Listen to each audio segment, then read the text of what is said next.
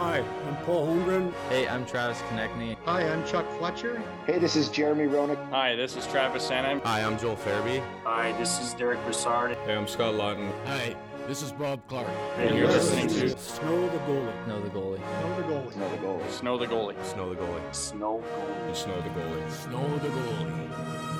Oh, yes. Ladies and gentlemen, welcome into Snow the Goalie. We got a special episode. We have an interview right off the top today. Some interesting things coming up in Flyers land that we want to get to. And then after that, we have a lot to get into, not only with the team, a list of the top 50 under 24 players affiliated with NFL or NHL franchises. May as well be the NFL at this point. The NHL franchises. Your team, your town, your Philadelphia Flyers have how many? Well, we'll get there in a second. Don't worry. I'm sure we each have a lot to say about it. Before we get there, let me really quick. I'm inspired by ABC, Beauty and the Beast. Let me do the intros really quickly. First, let's start with the beauty. Bundy, the birthday boy. How you doing, fella? Just another year older, which is actually only a day older because we don't really go. Like, if you actually went from the year before and took a whole year off, that I'd be 51. I don't feel any damn different, Russ. It's good to be here. Every day they say after, 50 or 6 feet above the ground, it's a good day. And I'm going with that adage right now. So great to be back, boys. Got home from the freezing cold Canada, played a game of pickup hockey, as I said, with my boys up there.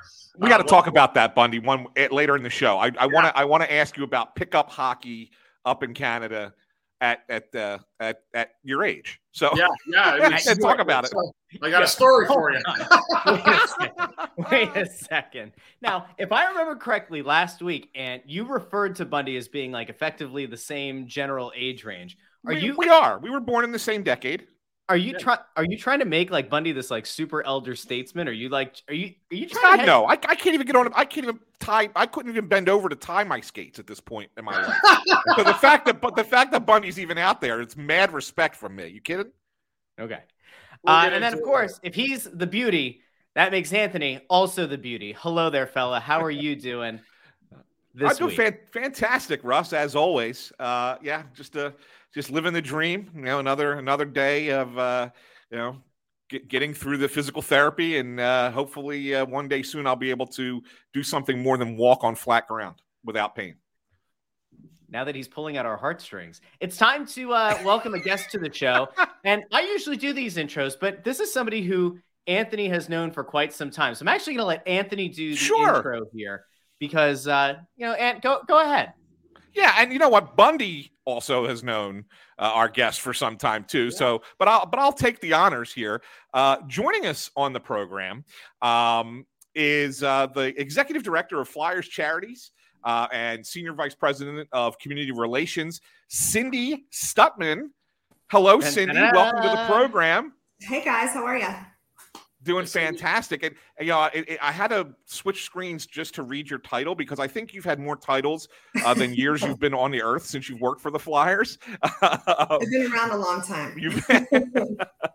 But it's great to see you. It's great to have you here.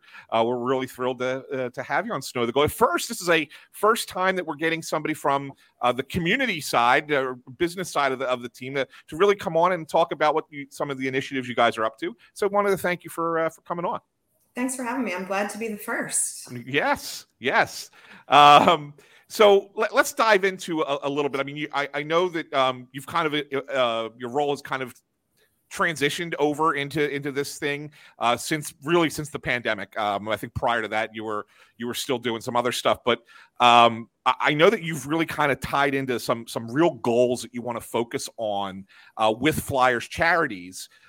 And community relations. So I want to maybe kind of talk about those first before we get into the specific events that you guys are putting together and have coming up. But can you talk a little bit about that and really kind of trying to, how things are kind of shifting a little bit now that you're kind of running the show? Yeah, well, look, the pandemic changed everything for all of us, right?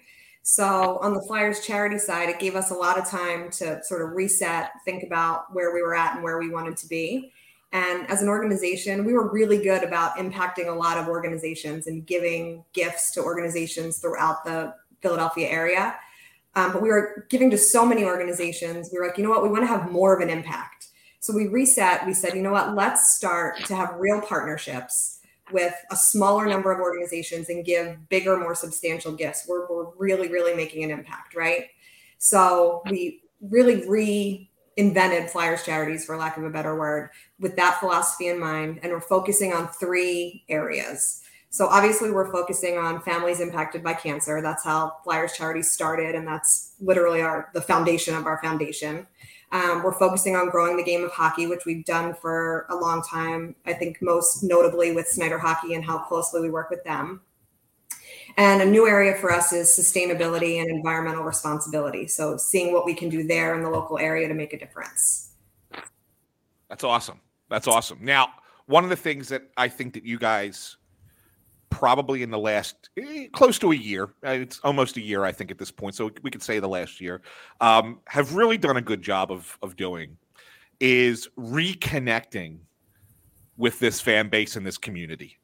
You're on it. The fact that you're on Snow the Goalie when we were maybe the most critical of the way things were prior is a real testament to just how far you guys have come back in the other direction. So can you talk a little bit about that, about trying to reconnect with the community and the fans in a way that maybe it used to be for a long time and then kind of diverted for a while?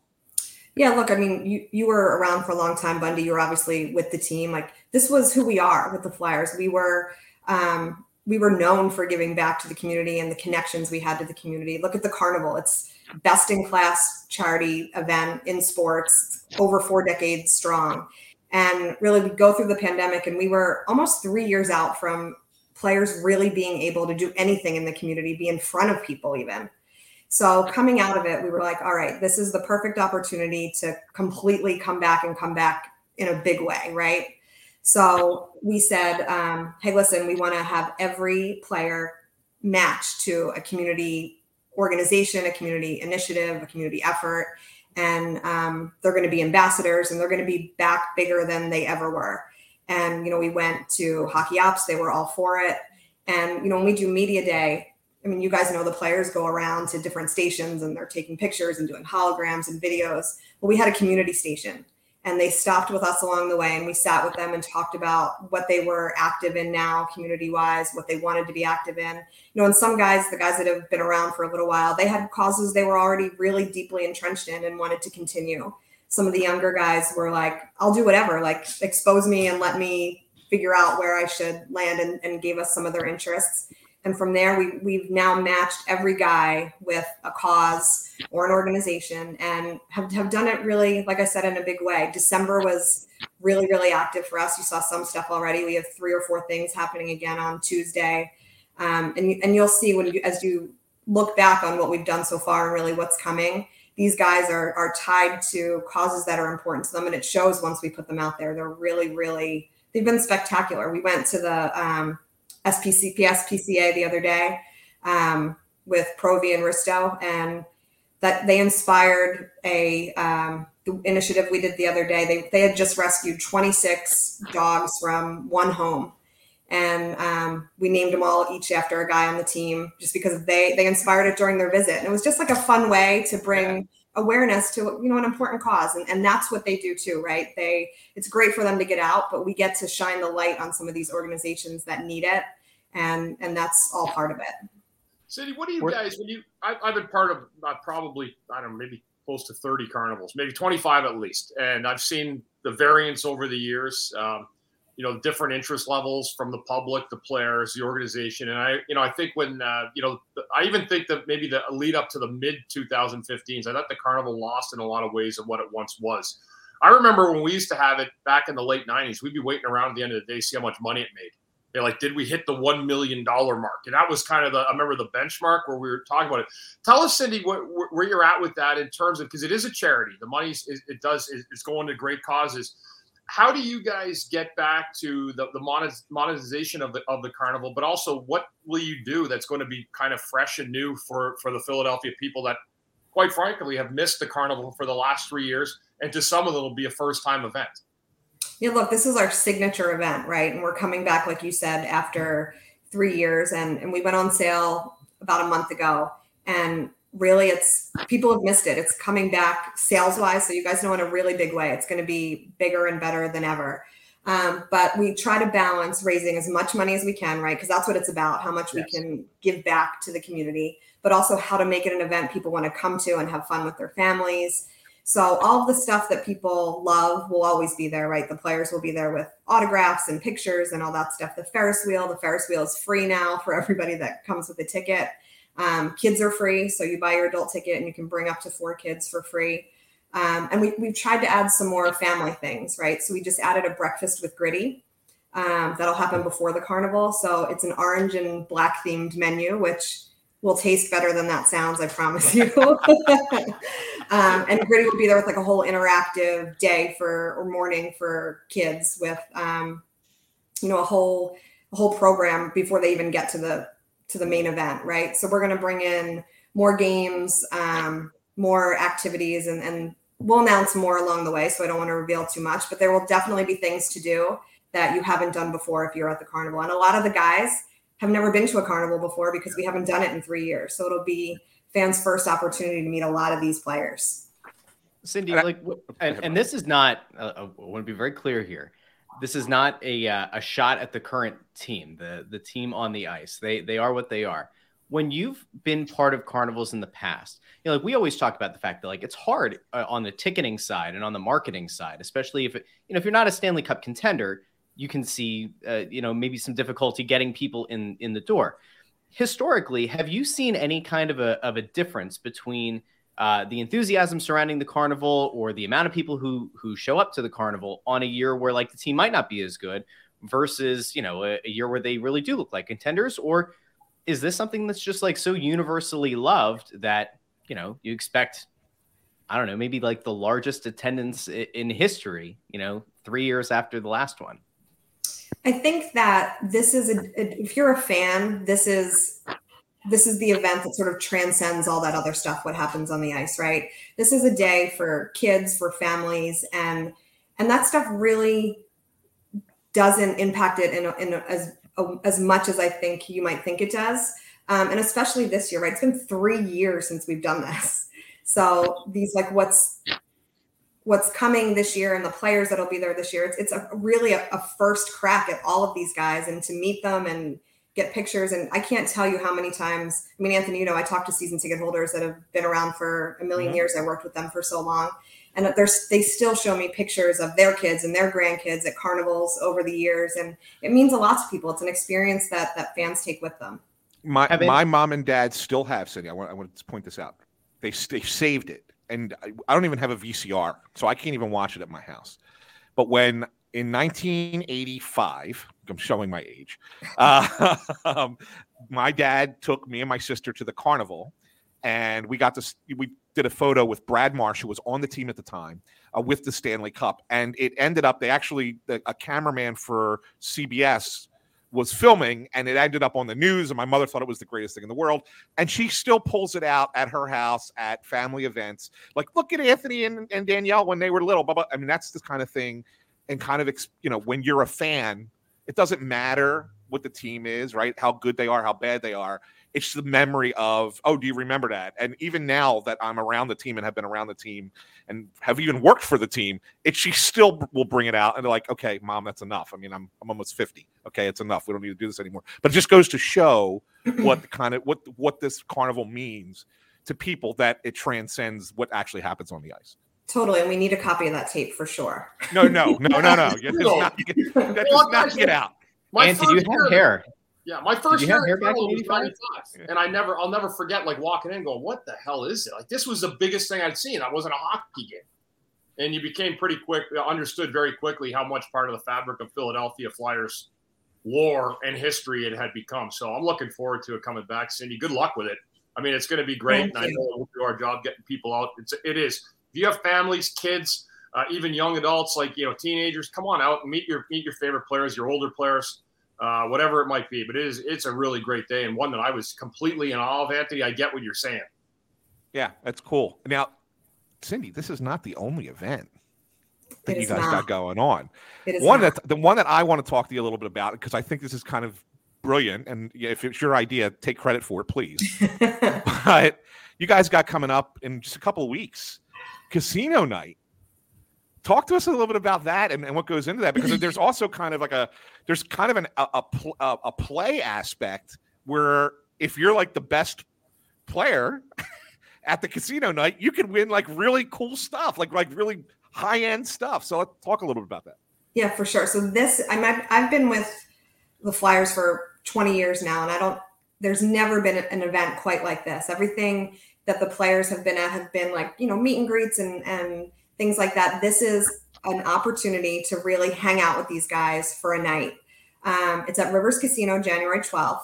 And just like you said, it's a casino night. So we'll have, all the big games, blackjack, craps, roulette. You get a certain amount of chips with your admission. And, look, we're a team, so it's competitive.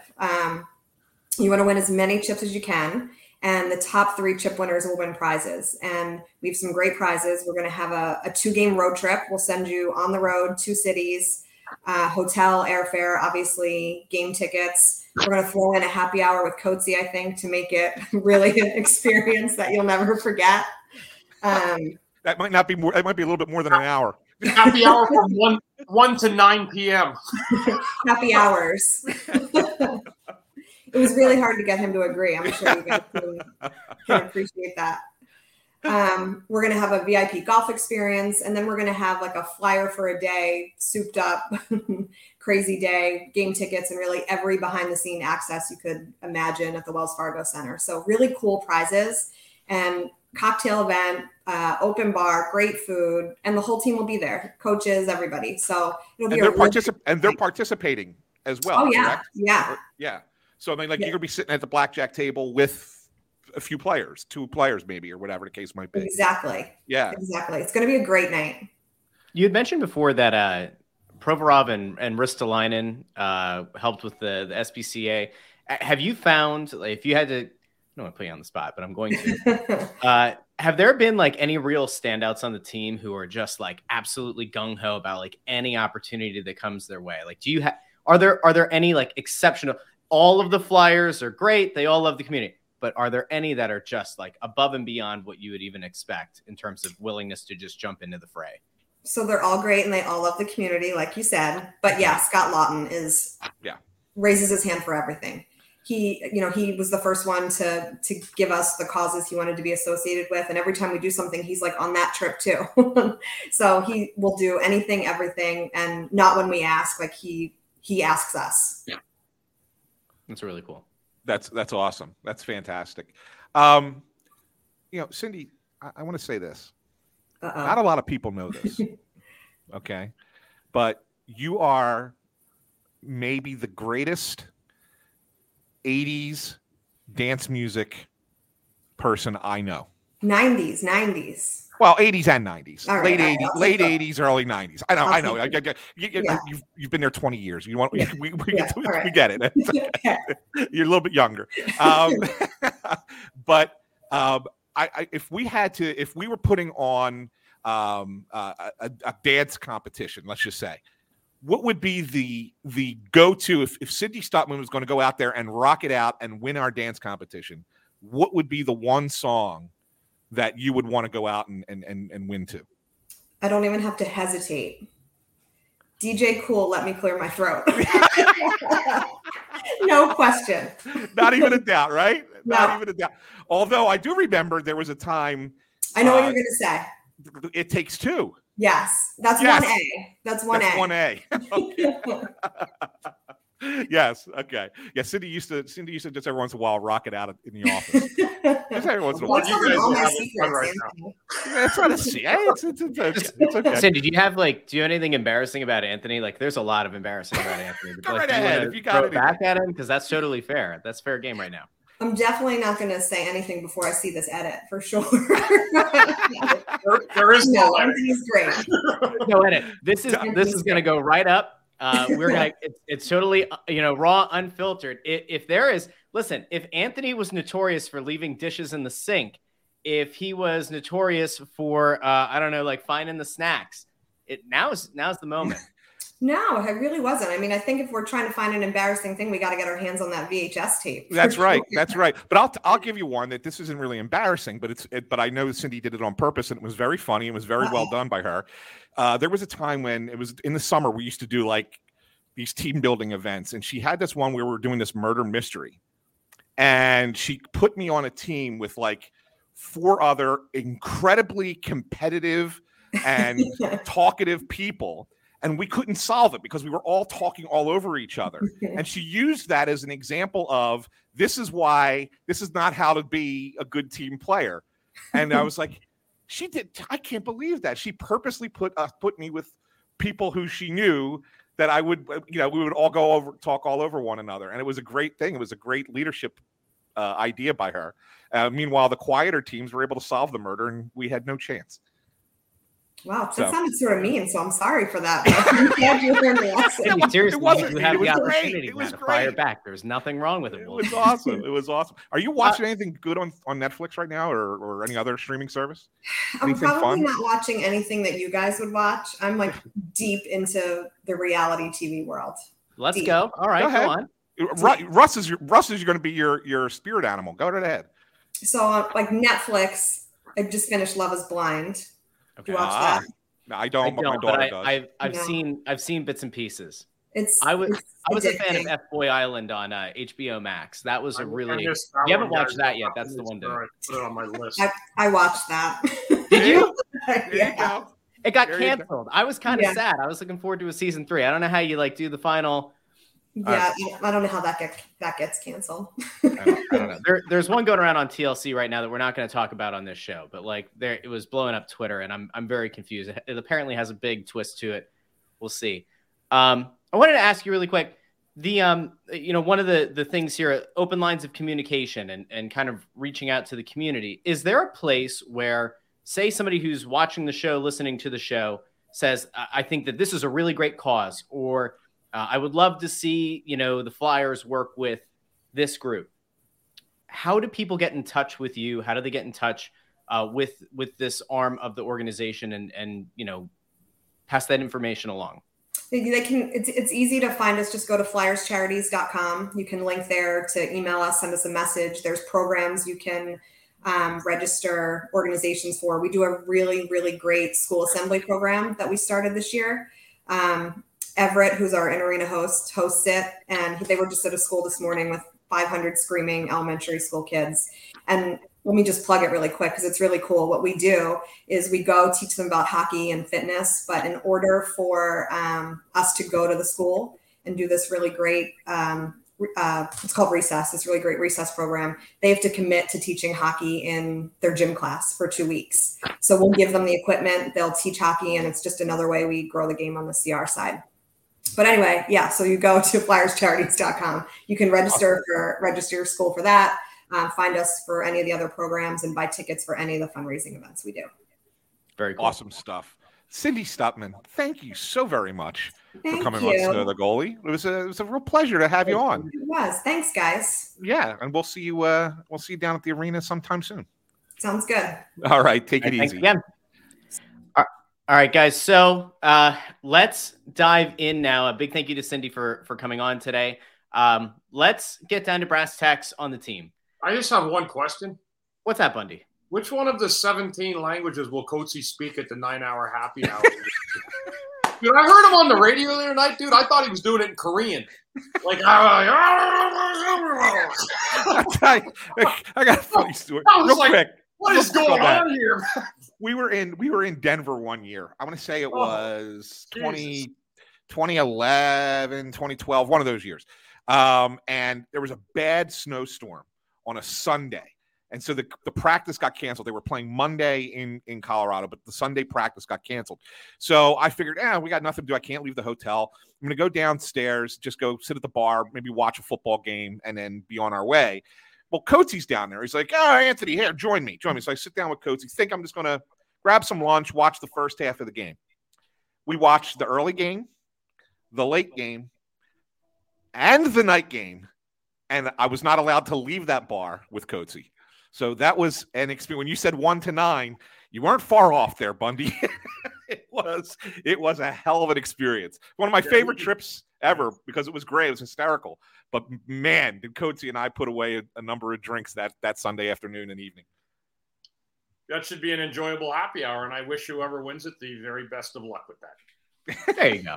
There you go. Go ahead, Russ. So guys, I don't know if you noticed this or not.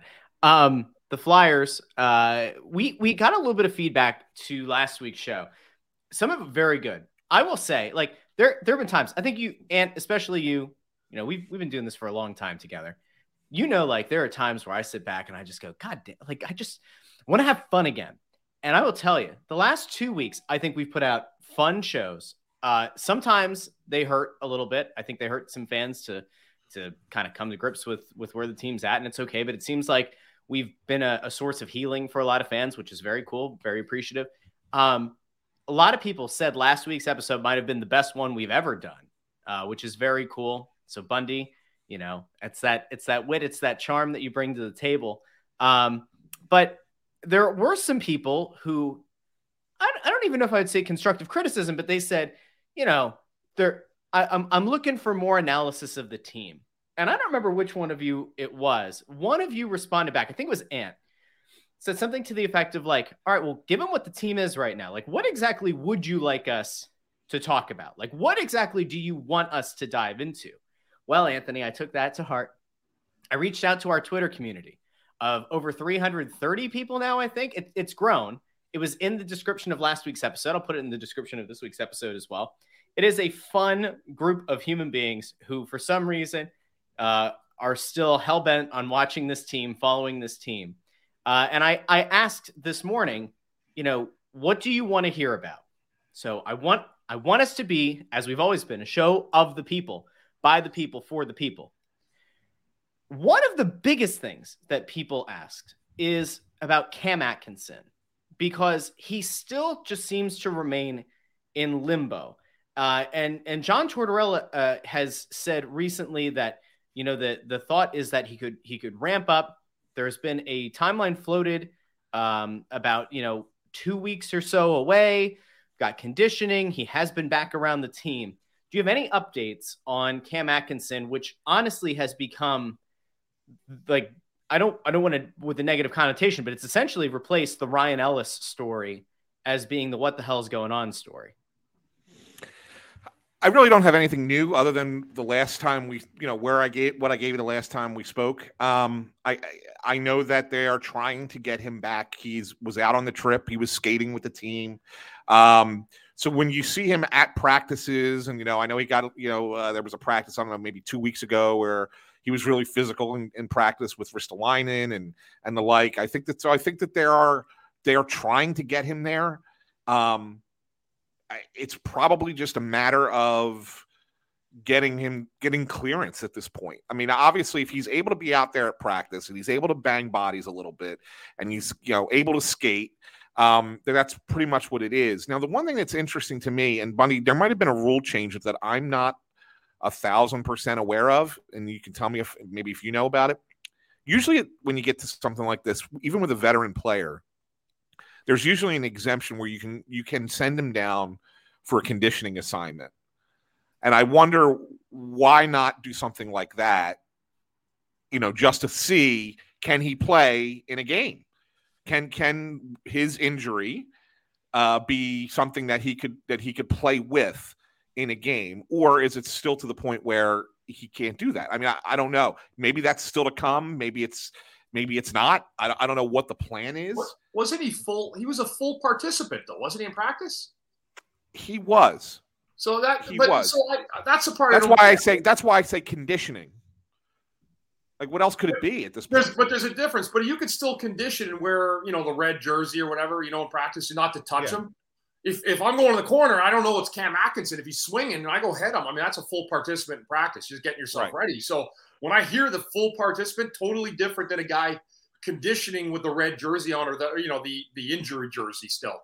So I don't know what's going on. You're right though, Russ. I don't like conspiracy theories anymore. I'm kind of tired of them with some of the bullshit that we've gone through, especially with Ellis. I mean, just to have that guy here, was already a clown show in and of itself. I mean, just the fact that he's even here, they acquired an injured player is a disgrace. But I'm done talking about injuries. When you're ready to, like, when they're healthy to go, but I don't know.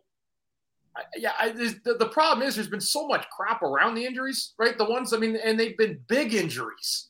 Yeah. You know, the Couturier thing. I mean, we went through this before last year, and apparently they brought new people in to manage whatever was going on, and he still got injured. Listen, some people just have degenerative problems, whether it's back, hip, groin, especially your core. Those core injuries are so bad. So I don't know. I wish Cam Atkins would be back in the lineup. He'd be a better player for the Flyers and give Konechny some help on those wing scoring. But, man, I'll tell you what, there's a lot more mystery in these injuries than there probably needs to be. And I think a lot of it is messaging. When you say a guy's a participant in practice and that's what you're seeing, and he's not ready to go, that is mixed messaging a little bit. So I always want the guy to be healthy. That's the first thing, right, Anthony and Russ? Like, you want the guy to be fully ready to go. But, again, I hate a surrounding mystery about stuff because I don't think there has to be. Yeah, and like we're not going to speculate. Right. I guess the question, and I don't know, Bundy, maybe you could talk to this, but like if you're a player and there's something going on at home, like there's something going on with family or something that like your head's not totally in it, but like physically you're able to be on the ice to practice, but mentally you're not there for whatever reason. Like I'm again not speculating, not saying that's what this is, but like if there is something like that, like could that be something? I'm not saying for him, just like in general, if your head's not in it, like if your head is just not fully in the moment, could you still be around the team, still practicing, like doing all that? Or is that something where like you really should be detached? Did you read my book? I did it for a year. I mean, it's like, you know, I mean, that's why I was in my own misery and pain, right? My personal demons haunt me, especially the last year. And yeah, I still found a way to go to the rink and try to be a good teammate. And I was suffering, you know, but I don't know that that's an issue like that is. I hope it's not. And I doubt it is, but you never know, right? Like you just don't know. I just want to see the guy back healthy. He's been an efficient player last year. You know, I just think for the fans, you know, and some of the guys who've really poured a lot into the early year, especially a guy like Konechny, who's done a really good job. It'd be nice to see him get some support down there on the wings and try to give the fans a little something to be boosted about. But injury bug has been a real bad one here at a big time, you know, to the core group of big time veteran players, and it's not worked out well at all. But I wish everybody hopes they come back healthy. I just don't know when that will be. And like I told Anthony and you before, Russ, I don't immerse myself too much in injuries. I'm about who the 20 guys are on the ice that night. And try to live with that. But obviously long-term injuries are going to affect what your team looks like, and they certainly are at this point. One of the big things that came out of the last game was Kevin Hayes. And can you explain to the people what happened with Kevin Hayes, and should fans be alarmed? Where is this, Russ? I'm sorry. Can you? So I'll update it here, Bunny. We're just kind of in the Devils game. Hayes did not play in the third period. He was benched. After the game, Tortorella was asked about it. He said it was my decision, but I'm not going to get into the reasons. Oh, yeah. So obviously it wasn't any kind of injury. It was Torts not being happy with his play. My guess, having not been at the game, would be that it was the way he plays in his defensive end. That seems to be the one area that Hayes really frustrates the coach. He doesn't think he's a reliable player in his own end, and he talks so much about, when he gives praise to guys, he talks about how well they play in their own end, right? I mean, that's what he does. And so when you see Kevin Hayes getting benched, that pretty much tells you what that is. What do I take out of it? I think that Torts is just an honest guy with his players. And it's just going to be, you know, he said a week and a half ago, Kevin Hayes is not in my doghouse, and then ends up benching him for a period. Does that mean he's in the doghouse, or does that mean that you were going okay for a while, but then you slipped off again, buddy, and now I got to remind you that you're not doing what I'm asking you to do. Take 20 minutes and sit on your ass, and then maybe next game you'll be better. I don't know. Does that work? Does that motivate a player of Kevin Hayes' ilk? I got to ask. It has to be said. What the hell's wrong with this guy? Like, at some point, you just have to, like, you get to a point where you are constantly in the public eye because multiple coaches now have had issues with your play in your defensive zone, or have had issues with the way that you conduct yourself on the ice, not being a responsible player. Like, we're at the point, I don't see another path here.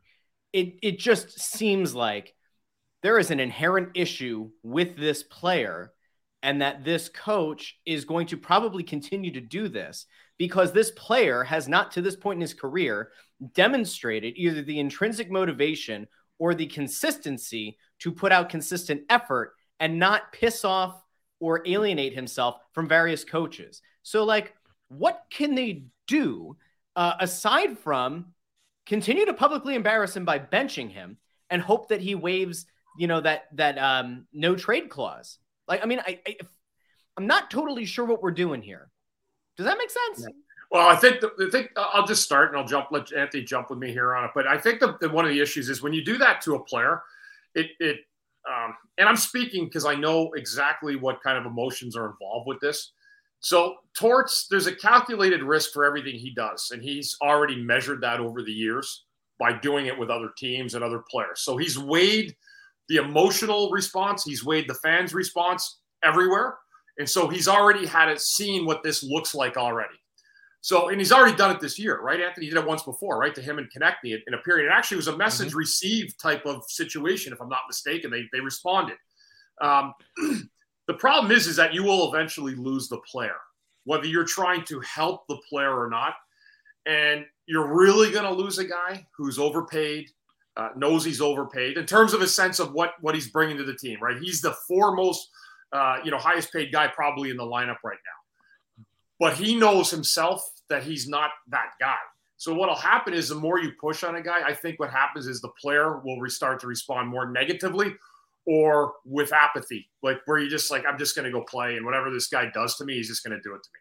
He did this, Anthony, to Pierre-Luc, the guy in Columbus that got traded for Laine. He did not like Dubois. Pierre Dubois. Yeah. He got tired of kind of his act in terms of bringing the high caliber speed to that lineup. Another guy was the one that I think he was there when he was in Nashville. He went to Nashville, the big forward, the center as well. So he likes guys that are have a little bit of a motor in their own zone. And if you're you talking about Ryan Johansson there? Johansson. I don't know if the Torts have him. I think he did, didn't he? I think he did. Yeah. Yeah. So if you're a guy like that where you're just not in the zone and you're a big presence and you're not putting your stick down on the ice, you're not covering, and you're not sealing off a lane, so a guy gets a shot in an overtime or makes a chance, he doesn't care. Torts, and the other problem with Torts is for him on this team, he just doesn't care. Like, he's like, I don't have a team that's going to go far anyway. So if I'm going to be the guy that takes a dump on Kevin Hayes because we're already up 2-1, or we ended up getting the lead, and if I'm going to sit him down and we win this game anyway, well, I look like the hero. My point looks like it's a right one because he wasn't on the ice in the third period. Dude, there's so many different things that you could message with a move like that. And if he lost it, and so if the Devils tied the game and won it late or won it in overtime, so what? They only gave away 2 goals in regulation anyway, and Hayes wasn't on the ice. So Torts already has this built in. This is like an old, it's like an old Jedi mind trick without actually saying any words. And that's exactly what he's done. He's getting in the guy's head, but it's calculated because I think he knows over time that I'm not sure the response is going to be there like it's going to be early in the year, because I think a player is just going to get totally frustrated with the same crap because he's thinking in his head, geez, I thought I've been doing a pretty good job. Like, no one else around here scoring. No one else is getting points, but I have been. I've honored the offensive part of the game, and I'm getting benched for 20 minutes because I didn't have my best 40 minutes. It's a double-edged sword. Well, so here's what I think Torts is looking at. And I think it's fair to look at it this way, but I don't necessarily know. And I think that what you're saying, Bunny, makes a lot of sense. Do you go to that extreme where you bench him for 20 minutes, or do you just reduce his overall minutes, like slowly reduce his overall minutes, or put him onto a lower line, or whatever the case might be? But if you really look at it, going back to the Washington game, the last home game that they had, he did score a goal there in that game, his power play goal. but he was on the ice for 2 goals against. And then the Vegas game, he has the turnover in overtime that leads to the Vegas's game-winning goal. Then against Arizona, he's kind of just he didn't have a great game. It was just kind of a blah game, just kind of just there. He really didn't have a great game against Colorado. He really didn't. And then the first 40 minutes against the Devils were terrible. And the thing of it is, if you look at it, he's been giving him more starts in the offensive zone. He's up to, I think, almost 57% of his shifts are starting in the offensive zone. That's a lot. That's a lot of shifts where he's showing he's not really trusting him to even start in his own end for a breakout. So if you're not giving him the overall game where you're playing well offensively and you're making the mistakes that are leading to goals that are costing the team, how else do you send a message to that guy to say, get back to what you were doing the last time I benched you, other than I'm going to bench you for 20 minutes again, see if it works? Yeah, and here's something else, just to your credit, Anthony, pointing out a couple of weeks ago, I think, talking about, how the fact that Hayes is a point-a-game player. Yeah. Here's the other side of that equation where you could trade him, right? See, here's the thing. If you're like a top 4 team would acquire a guy like that late in his contract, if you're a horse shit defensive player, and there's not a lot of teams that are in the playoffs that are going to want to have your services if you're a very average or mediocre player. So for Torts recognizing, hey, I got something here. I got a guy who's actually getting points. If I can bring his defensive level and his defensive effort into the fray, we might actually get something back for this guy beyond just another paper transaction. So, But the other part is, if you do want to dump him, him offensively is not going to be enough because he can't play in anybody's top 2 lines on a Stanley Cup contender. And if he's not good enough to play on the third line defensively, he does no good for your team at all anyway. But one more thing, Russ. You have to keep benching, though. Like, isn't there the law of diminishing returns on, like, sending this kind of message? Because what you said this before in a way, one of 2 things will happen. Maybe he bounces back again. But if let's just say he doesn't, right? Like, let's say he sort of bounces back a little bit and then kind of starts to coast again. Now, all of a sudden, you've put even more doubt into the mind of some of these teams that might look to acquire him, that Tortorella, who's respected in the league, has tried, and this guy doesn't get it. And he's also not cheap. So, like, I do wonder if Tortorella making these kind of statements at some point is either going to hurt his trade value, Hayes' trade value, or could ultimately tank it beyond repair, because if he starts to coast, if there is a falling out, whether it's public or private, you will have tanked his value in an attempt to try to, kind of shake him back to form. Well, this whole thing could be moot. And this is the one thing I wanted to point out. And a lot has happened since we last talked about potentially trading Kevin Hayes. And that is the commissioner coming out and talking about, well, they're not convinced that the escrow is going to be repaid by the end of the year. And so therefore, if it's not, the salary cap is going to pretty much be flat again for another season. If that's the case, Kevin Hayes could go on and be the MVP of the frigging league. He's not getting traded with that salary. I mean, in all honesty. So if that's just Bettman blowing smoke to try and get, people to start showing up more or whatever to get the, revenues up even a little bit, okay, fine. But if it's legit, if he's being honest, and he's again kowtowing to these smaller market teams who don't want to spend money. Hello, you're playing a frigging team in a 5,000 seat arena. Okay, no wonder they're not making any frigging money. All right, let's be fair. Okay, that's the league's fault. But I mean, seriously. But I mean, if he's being honest and the cap is not going to go up and the teams know this, then maybe I don't know. Then Tortorella's just going to, he's got to ride the guy hard to get him ready for when they potentially could move him, even if it's another year and a half from now. So you're right, Bundy. He's got to get him to be a complete player. Otherwise, they're going to be saddled with a $7.1 million contract for what amounts to a second line winger or third line winger on a good team. And it's not going to help the team get any better any quicker. We also talked about the NHL. Okay, you got me going off on a tandem now. I was going to say, you know what else they have to look forward to? The next generational talent wearing a purple duck on his jersey for the next 15 years. No. Here you go. A good chance. There's a good up, possibility. 50 miles to the outside of LA. Great job. It's absolutely, it's going to work out really well for the league. That actually does bring us back to some more of the questions, comments, and concerns from the Twitter community. We asked the question, what do you want to hear about? What do you want to hear? Jay Sequella said an announcement that Chuck Fletcher has been shit canned. That has not happened. There were a few other people who also mentioned a desire to see Chuck gone. I did see a reply to a tweet, I think it was yesterday, that somebody said they're not going to fire Chuck Fletcher before the new year because the Flyers aren't heartless and they're not going to make a guy go without a job through the holidays, which the person was serious. This wasn't sarcasm. So that was something. Well, I'll tell you what, though, Russ. I mean, you laugh at that, but that's pretty much an NHL thing. I mean, if you go back, you got to find a hard time. You have a hard time finding players getting traded. There's even a trade freeze, believe it or not, in the NHL, so that a player isn't traded during the holidays. So it kind of it's not a crazy thing to say that. Chuck Fletcher's stolen money from this team for 18 months. Okay, look, I get you're right. I mean, it's not like he's going to be like, oh, I can't. He's got an Ivy League education. I think he'll figure it out, Ant. He's not like a fringe player whose like family's getting uprooted across the country. Like let's at least be a little bit honest about what that is. Okay, Russ, but this has always gone on.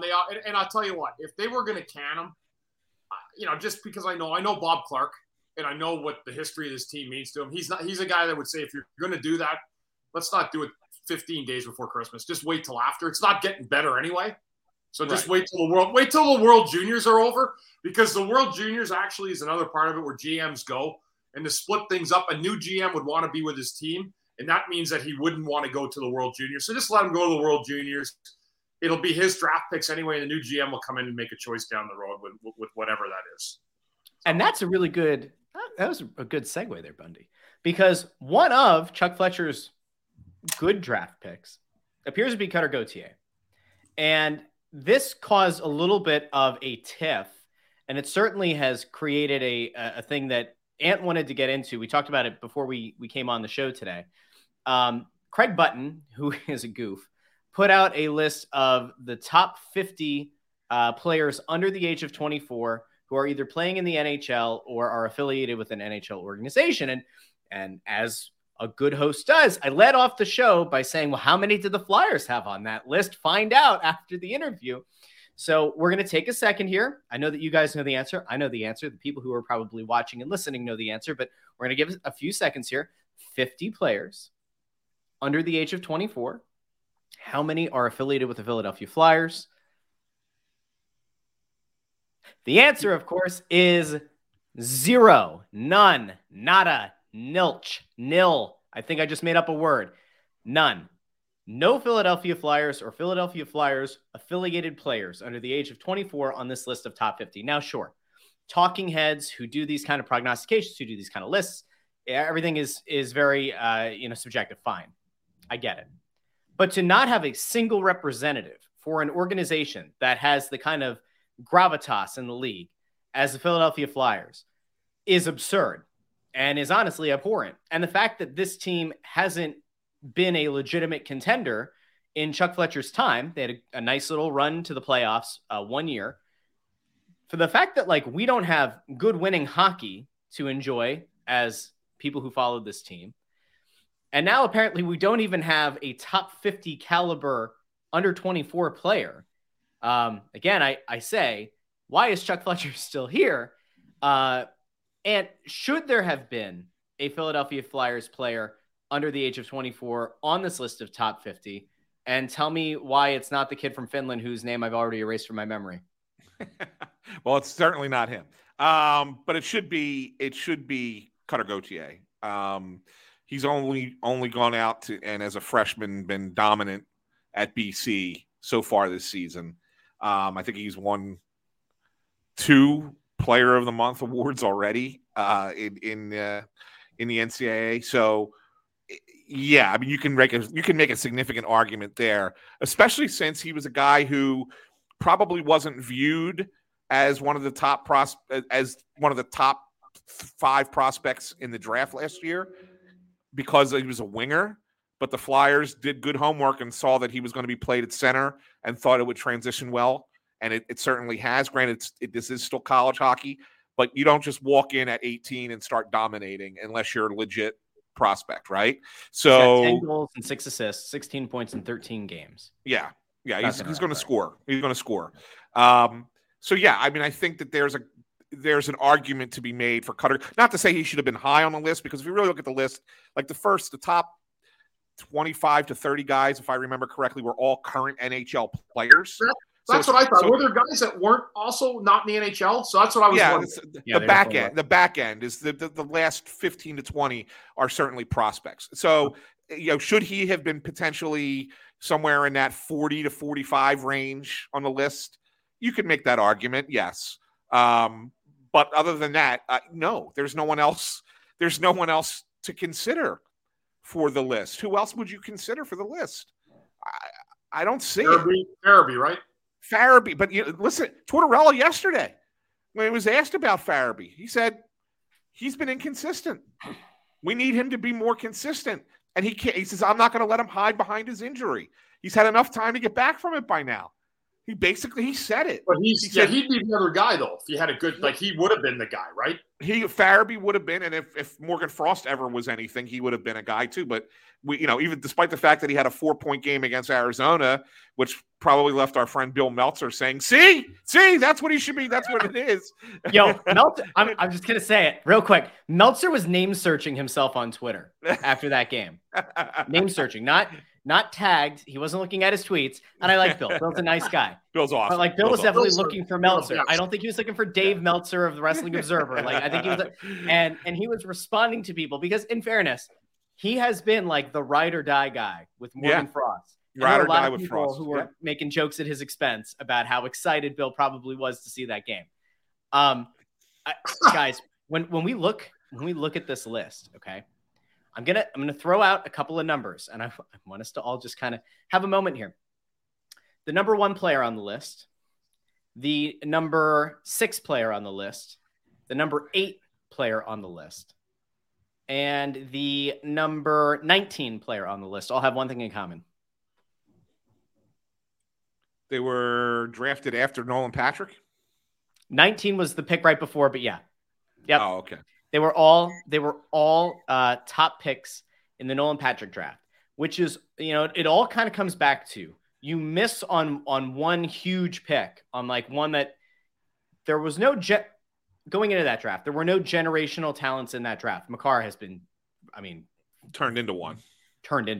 Yeah. But even Pettersson has turned into a solid player, very good player. And Heiskanen is a very solid player. Hischier has his flaws, but he's a good player. You missed on that. It really, Ann, I know how much you hate basketball, but it really is the equivalent of the Markelle Fultz draft. You had a player, or at least multiple players that even if they're not top elite star players, would have at least been serviceable, if not above average. And I think it was Bundy a couple weeks ago said, this team is one that just has a lot of middling players, a lot of average at best players. You missed on probably the most important pick to date. That was not Chuck Fletcher. That was Ron Hextall. And you're kind of still struggling through that. If we look a little bit farther down, actually a little bit above Hischier, Cole Caulfield. Now there's a guy whose Chuck Fletcher's fingerprints were on. Chose not to draft Cole Caulfield, chose to go trade down and pass again on Caulfield to take York. York has York impressed you guys since coming up this last time? Bunny, I don't know if what your thoughts are on this road trip, but I thought he's played really well. Granted, it's 4 games, right? We're not going to sit here and say, "Oh, there we go, see, it's great." But Torts did say something that was really kind of important. And he said it was never sending Cam York down was never about his ability and his skill. He said, it's always been there. He said, I just felt like in camp, he didn't want to be a difference maker. And sending him down to the American League was more about him finding the ability to be a guy who could come up and be a difference maker at the next level. Do they think that that's what he could be, Anthony, at the NHL level? Well, not a certain what he meant by be a difference maker. Want to make a difference. Want to go out and with your style, with your play, whatever it is that you're good at, be able to do it to help make a difference for the team. So in other words, they don't expect him to be a superstar, right? Number one, right? But do they expect him to be able to be a guy that they can rely on a regular basis to get the puck out of the zone, go be aggressive in the offensive end, be a power play quarterback that's going to, get a bunch of points on the power play. Like you don't have to be Cale Makar. You just have to be a reliable, very good defenseman and play well on your own end and want to do it. He wants to see the passion.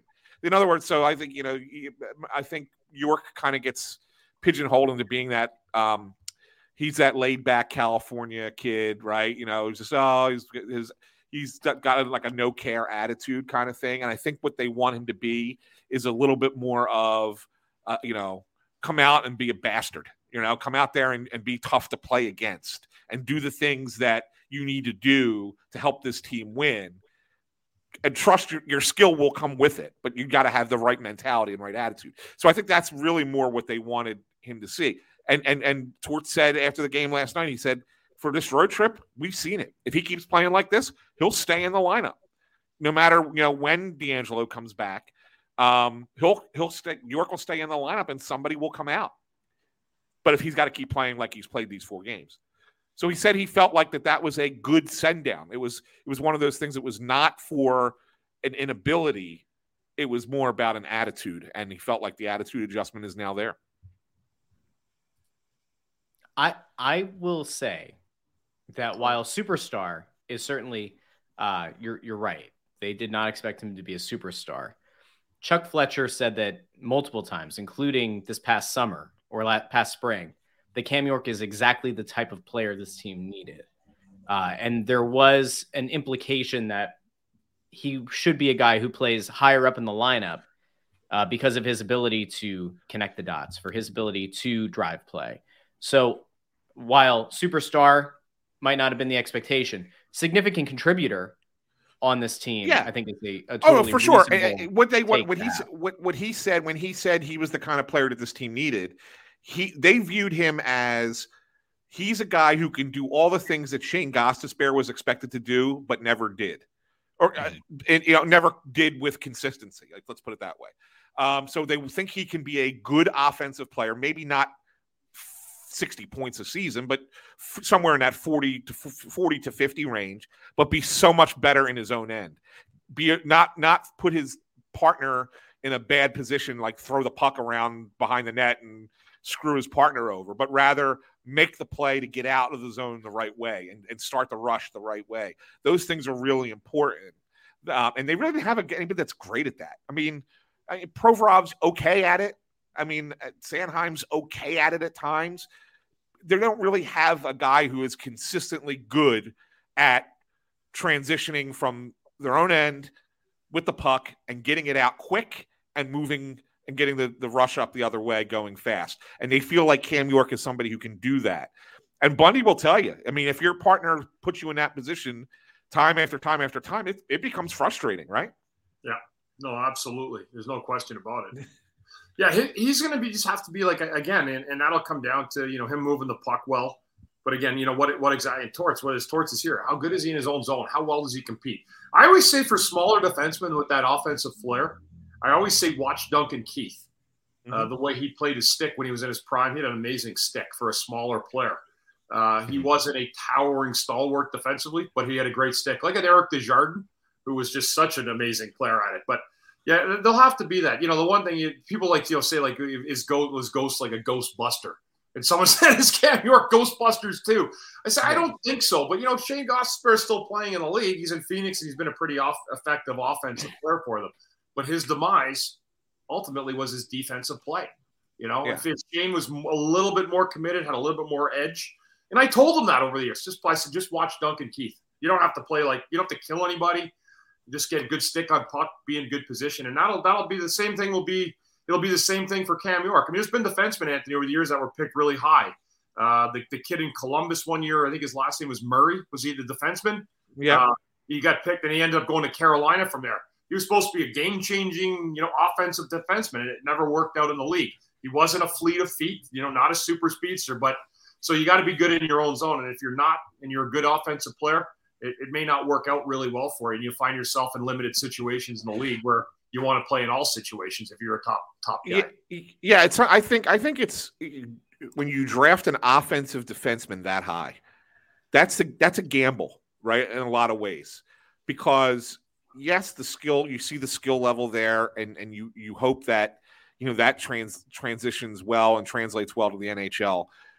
But man, you got to be able to play. The reason that your position is called defenseman is because you have to be able to play defense, and only very few guys were able to get by in this league as star players, as defensemen, where they were just okay defensively but were dominant offensively, right? I mean, you really have to go back to an era when the game was much more offensive than it is now to name those players. I mean, really, is there a player in the game today that is really offensive minded but not great in his own zone, but is really a top end defenseman? I don't know. You could have made the case a year ago that Tony DeAngelo was getting close to that ilk. No. But no, follow me, because an offensive, a solid offensive defenseman who was playing on a very good team that was on their front foot all the time, Seth Jones masked his defensive deficiencies. Yeah, Seth Jones used to be that guy. I mean, I really got to go back to when Tampa was good with Dan Boyle, right? or those kinds of players who would put up a ton of points offensively and weren't great defensively, but you kind of accepted that because of how productive they were on the offensive end. Maybe what's his name from when he was with San Jose, Burns, right? A few years back. I mean, maybe. I mean, that's kind of another player that maybe you kind of look at it from that perspective. You say, okay, he was a good player for a long time with a team where he was more offensive than defensive, and it worked, right? They got to the Stanley Cup final. They didn't win, but they got to the final. So Brent Burns. I mean, but really, you really got to – you can count him on one hand. I mean, Makar is a good defensive player too, as great as he is offensively, right? So it's not him. I mean, Erik Karlsson had a couple of great years in Ottawa and then really kind of shit the bed a little bit, but now he's bounced back. He's having a really nice season this year. So maybe, you look and say, okay, Karlsson got away with it for a few years. So you got guys who've been able to do it here and there. But no, you have to be a good defensive player if you're a defenseman. And so that's why it becomes riskier when you take that high-end offensive guy in a first round. I almost think when you draft the defenseman in the first round, you should be drafting a guy who you think is going to be a hammer, who's going to be a shutdown guy. And then you hope to develop the offensive defenseman maybe in a second or a third round. And I don't fair. Do you think does that sound right to you, Bundy? Yeah, absolutely. The guy I was thinking about too, that was the defensive guy, was Ryan Murray. He ended up winning a cup last year in Colorado, but he was a guy who got drafted in 2012, had some injuries, but he was not good in his own zone. And that ended up kind of debunking his career coming off the end of it, because when you're not good in your own zone and you're a smaller guy, an offensive guy, you got to do something in your zone to make yourself prominent. And same goes for a guy like Duncan Keith. He knew well enough, and he had a great partner, with Seabrook. They're a great pair, but they both were very, very good players in their own zone as well. Does it compound things? And this isn't to go into a full dive here, but does it compound things that this organization chose to draft a smaller offensive-minded defenseman in place of a guy that most saw the, I don't know if we go elite, but legitimate goal-scoring potential, who also happens to be smaller in Caulfield? I get that Caulfield is much smaller, but I want to caution though a little bit on this, Russ. I mean, yes, Caulfield has obviously turned into a pretty good player early. Offensive players usually do develop a little bit quicker, especially wingers, just because they have less responsibility than a defenseman. I mean, a defenseman, it takes a little bit longer. So I think the jury is actually still out here, also because they also drafted. They knew they were going to be able to get Bobby Brink in the second round. You got to remember, he's been hurt all year. So, you know, people kind of forget the fact that he's a prospect that they also like a lot. He played a little bit at the end of the year with the big club last season, right? And you saw some signs of, hey, this kid could be decent. So really, when you look, I think you have to wait a couple of years and then look ahead and say, okay, does the combination of York and Brink together, did that work out better than Caulfield by himself? I think that answer we won't know for a little bit. Yeah. Hey, we had there was another question here that we can spin this back to positivity. #positivity. Tiara 1023 in the community asked, do you see any progress with the young players? This person notes that they like Noah Cates of late, and he seems to be making some strides. Are there any young guys right now who have caught your eye that seem to be taking positive steps forward, or at least have over, say, the last 5 games? Well, I mean, Cates makes a lot of sense. I mean, if you listen to Torts, he sang his praises last night. Again, he said, here's a kid that I'm putting him in a position he's never played, and he's going out there and being a leader on the team. He's, said that he was like the one guy who looked good in the first period yesterday. He said, we looked terrible, outside, obviously, Carter Hart. I mean, Hart was fantastic. He had 48 saves, but he meant skaters. Of the skaters, he was talking about Noah Cates. I mean, Cates had assists on both goals last night and has been a guy that Torts has leaned on as a young player to play a position he's never played, to kind of be higher in the lineup than you ever expected him to be. And while he's not putting up numbers per se, he is definitely playing good hockey. Mm-hmm. And so ultimately you can look at it and say, okay, so when this team starts to get better, whenever that might be down the road, will Noah Cates be a part of it? The answer is probably yes. Probably not as a first or second line guy, but maybe as your third line center. Maybe he's a very good third line center down the road. And you know how important those guys are, right? And so Torts really likes where he's at now. I think that's probably the young guy who has stuck out the most so far this season. Okay. It looks like Bundy agrees.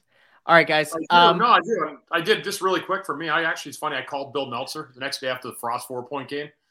And I spoke in the bear a little bit, right? Because I like doing with Bill. I go, you know what? That's the worst thing that happened to Morgan Frost last night.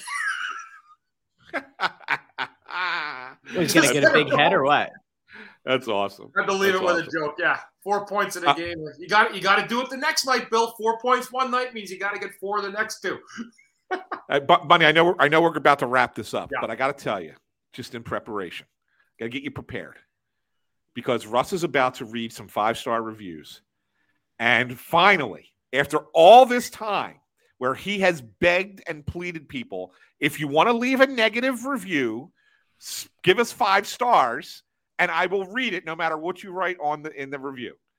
So it's an anti-Russ 5-star, but it's coming. 5 stars, baby. That's all I care about. Momentarily. That's all I care about. I can't get the page loaded. I appreciate the 5 stars, and I'm ready to listen. Listen, I've been dumped on enough in my life in every corner. So if you got something to say about me, let her rip. It goes in one ear and out the other. It's a new trade I have. It's anti-Russ. It's not anti-Bundy. But go ahead, Russ. Whenever you're ready. I knew this was going to get Anthony beyond excited. You know how excited he is. I can't wait for this. This is the most excited Anthony's been since he thought I was going to hang his TVs for him, which, by the way, I don't think anybody has done yet. So I hung one of them. Did you? The big one, the new one, yeah. How long did it take to fall out of the wall? All right. It hasn't. Here we go. And I think we have two new 5-star reviews. It's either 2 or 3. I have to look. I think it's 2 because we talked about Darth McYoda last week. I think that name made Bundy laugh. Yeah. All right, so here we go. MC375579. 5 stars. Fire Russ with a PH. I love that. Fire Russ. Hey, Russ, how many 5-star reviews will it take for you to leave this pod? Everything else about the podcast is truly 5 stars. I don't know. I have to come up with a number. I'll come up with it. MC, I will. Bundy loved it. He loved it. Oh, it's great. And we have another one here from, I don't know how to say this name. Toduro. Yeah, it's like 5 stars. So Anthony and Reverend Lovejoy. Ant was laughing a bunch shows back when Reverend Lovejoy said Eagles are going to win the Super Bowl. So Anthony, who do you have representing the NFC in the big game? Let's start there, and then I'll resume. I think we saw them last night. Yes, we did. Yes, we did. San Francisco 49ers. They're the only team I think that can beat the Eagles. I agree with that. I don't. Dallas doesn't scare me a little bit, and the rest of the NFC sucks. But San Francisco is the team. I think it's going to be Eagles 49ers NFC Championship game, and I think that the 49ers, barring further injuries, I mean you want to talk about a team that gets injuries out. They got players on the IR all over the place. Yeah, and still win. And their defense is sensational, nasty, and that's what I said. And I said it on Crossing Broadcast the other day. If the Eagles can beat that, we're going to play Dallas one week and 49ers the next. If you can beat those two teams back-to-back weeks to get to the Super Bowl, that's saying something about the Eagles. That would be a feather in the cap for the Eagles, 100%. Yes. But I think that the 49ers are the best team in the NFC. Brock Purdy can win games, but can he win one on a cold, wet night in South Philadelphia? I think the Eagles are the best team in the NFC, but I think the Niners are the only team I think that can actually come into the link and beat them. Yeah, that's fair. McCaffrey is going to have himself quite the game in the NFC Championship game. Like that would be. We'll see. Yeah, we'll see. I'm going to continue this review. Reverend Lovejoy hinted that people who work/write for these paywall websites, the reporters. Oh, and then asks, do the reporters and writers for The Athletic have to buy their own airfare to these games? I'm putting you guys on the spot. What's the story? Love the impression of the Flyers version of Dave Spadaro. Can we get another one, but him actually being truthful about the Flyers? Wow. So the question about the airfare, this came up because we were talking at the end of, I think it was 2 episodes ago, about the issue that came up with the Inquirer writers, or with Tortorella, and I mentioned that you should almost be grateful to an extent that your outlet is still expensing or allowing you to expense going to these games, because not everyone is. I do know that Charlie O'Connor, who writes for The Athletic, does a nice job for them. He has not been to every away game, which would, I believe, there's been a big cutback in travel for they're The not Athletic. Sending not just Charlie, but I think this has happened all around, and also not just for the NHL. I think this is happening for other sports as well, that The Athletic is not paying. This is not a shot at him. Maybe it might be a shot at The Athletic. Remember, this is a company that hemorrhaged money, that used all kinds of angel investors to, raise the funds to go out and build this massive sports content empire. And then, they burned through a ton of money. So, and then they got acquired by the New York Times, which has its issues of its own. So that's its own thing. That's where that's at. Yeah, but I just want to say for this, Russ, as for everyone else, I mean, you can tell when you watch a Flyers road game and you hear all the questions in the press conferences are being asked by either Olivia or Gianna, for the most part. That's telling you that no one is traveling. And that's a thing around the sport. I mean, around the sport, and really in other sports as well. Maybe not as much in other sports. Obviously, the NFL's got a little bit more of a following, in the NBA. I think people travel a little bit more with those sports, but I think you see it in baseball too, where they'll let the road writers or the Associated Press or MLB.com's writers handle that more than sending someone out there and have to pay all that money in airfare and hotels and expenses on meals and the thing. And to be fair, this is because some people in my business abused the shit out of this for years and years and years and years. There was no reason to fly first class. There was no reason to stay at the most expensive hotels. There was no reason to be expensing meals that were $150, be constantly drinking wine with every meal. Like, these writers were just doing this on a regular basis. Tim Panaccio comes right. I was just about to say. I saw that guy eat at a steak joint one night. It was actually Denver.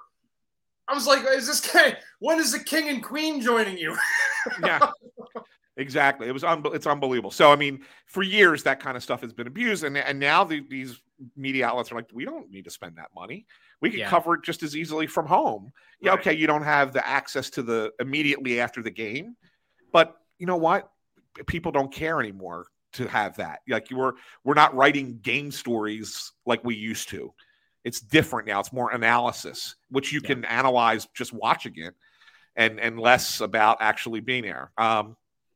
Which is why, and it's not a shot at that's the answer at Olivia and Gianna, but like it's shocking to me that the Inquirer, who have also lost a lot of money and have also talked about massive cuts to staff, continues to spend that money. Are paying 2 writers for a horrible hockey team to go across the country and cover a team to get some like basic generic answers like that. Not 2, not 1, but 2. Yeah, like the overall media landscape has been changing, and I think in other markets it changed first. They felt that kind of constriction, right? But like it's hitting here, and this is not the only major market that it's happened in. It's just kind of befuddling to me. That just say one more thing. I'll be honest with you guys. I'm surprised the broadcast went back on the road. You can say what you want. There's a hotel fee involved for everybody. Those producers that go on the road and they love getting on their high horse and everything too. And I'm telling you right now, you can actually do hockey games from a remote location, whether they want to say it or not. You can do a hockey game both on a radio broadcast and a TV broadcast, and you do not have to spend the travel money that it costs to send these guys on the road. And that's coming from a former broadcaster. I'm telling you, it can do it. And the only one who's uncomfortable is the play-by-play guy because he doesn't see the numbers. Oh, well, too bad. That's a new business model. Yeah, I mean, there's certainly truth to that. And like, let's not forget, like there are other leagues where this happens. This is like, you watch any international soccer league, for the most part, the color and the play-by-play guy are remote in a studio, in a studio, or even in their home, like in the comfort of their home. Ray Hudson, who I love, who's like the most over-the-top color commentator in international soccer, is like sitting in a room in his house watching on a monitor. And you would think that he's like sitting at the Camp Nou watching, Barcelona. Like, I'm not saying that it's good. I'm not saying that I'd prefer it. And we've seen in the past how weird it is and like how disjointed it can be. But over time, you would think that they'd be able to kind of reduce some of the issues or maybe like some of that feeling of not being there. But anyway, I think that's maybe where we leave it this week. Is there anything that you guys, anything else? Bundy, do you have any signings coming up here as we get into the holidays? Do you want to? No other signings, but I would love to. I know we want to talk. I know we've been meaning to get into maybe next week if we have a chance, guys. We can get into Road to Redemption a little bit. Have you got a book yet, Russ? Did you get one yet? Okay. No, sir. Why don't you, when we're done, send me an address and I'll mail you one. Okay. I love it. I read the whole thing in. Yeah. I read it in 3 days. Yeah. 3 days, buddy. I'll have that thing read ASAP. If you actually do it longer, Russ, because I have a coloring book section for you. That's good. Thank you. It might take you 4. Listen, all right, wrap it up, kid. Let's go. I'm not gonna say. I think it's really nice. I think it's really nice. I think it's nice that you guys came out with an audiobook so you can go back and enjoy your own writing. I had one of my Ice Warriors, for Ice War says to me, he goes, "Hey, Bundy, do you have the book coming out in audiobook?" I go, "Yes, it does." He goes, I can read. He goes, "I just wanted to see if it came out because I tried."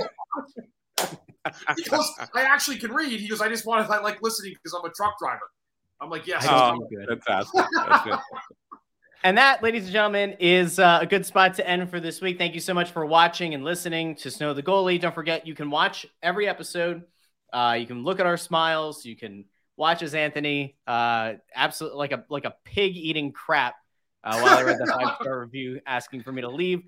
You can watch that over on the Crossing Broad YouTube channel. If you go onto YouTube and you just look up Snow the Goalie, you'll find the playlist with all the episodes. You can find us wherever you get your podcasts, Apple Podcasts, Spotify, Stitcher, Google Podcasts, Amazon Music. I don't remember if we're on Pandora, but we're on pretty much everywhere. All right. If you have a phone, you have any kind of device, remember, if you have a smart device, something that has Siri or Alexa or Google or whatever, you can ask it to play the latest episode of Snow the Goalie, a Flyers podcast, hands-free. Listen to us, fill up your home with our voices while you're preparing, Christmas cookies, or you're lighting the menorah or whatever. Like, have at it. Thanks for listening. Thanks for watching. And like we said a few weeks ago, tell 2 people Tell 2 Flyers fans in your life as we get closer to the holidays here. You're going to be spending time likely with friends and family. Let them know about Snow the Goalie. Big thank you. So find Ann on Twitter at AnnSanPhilly, Bunny on Twitter at CTerrian6. You can find the show on Twitter at Snow the Goalie, Instagram at Snow the Goalie, Facebook.com/Snow the Goalie. And if all of that's too confusing, just go to snowthegoalie.com where you can find the most update episode in audio and video form. So for Ant, for Bunny, I'm Russ. Thanks for watching or maybe even listening to Snow the Goalie. Talk to you next week.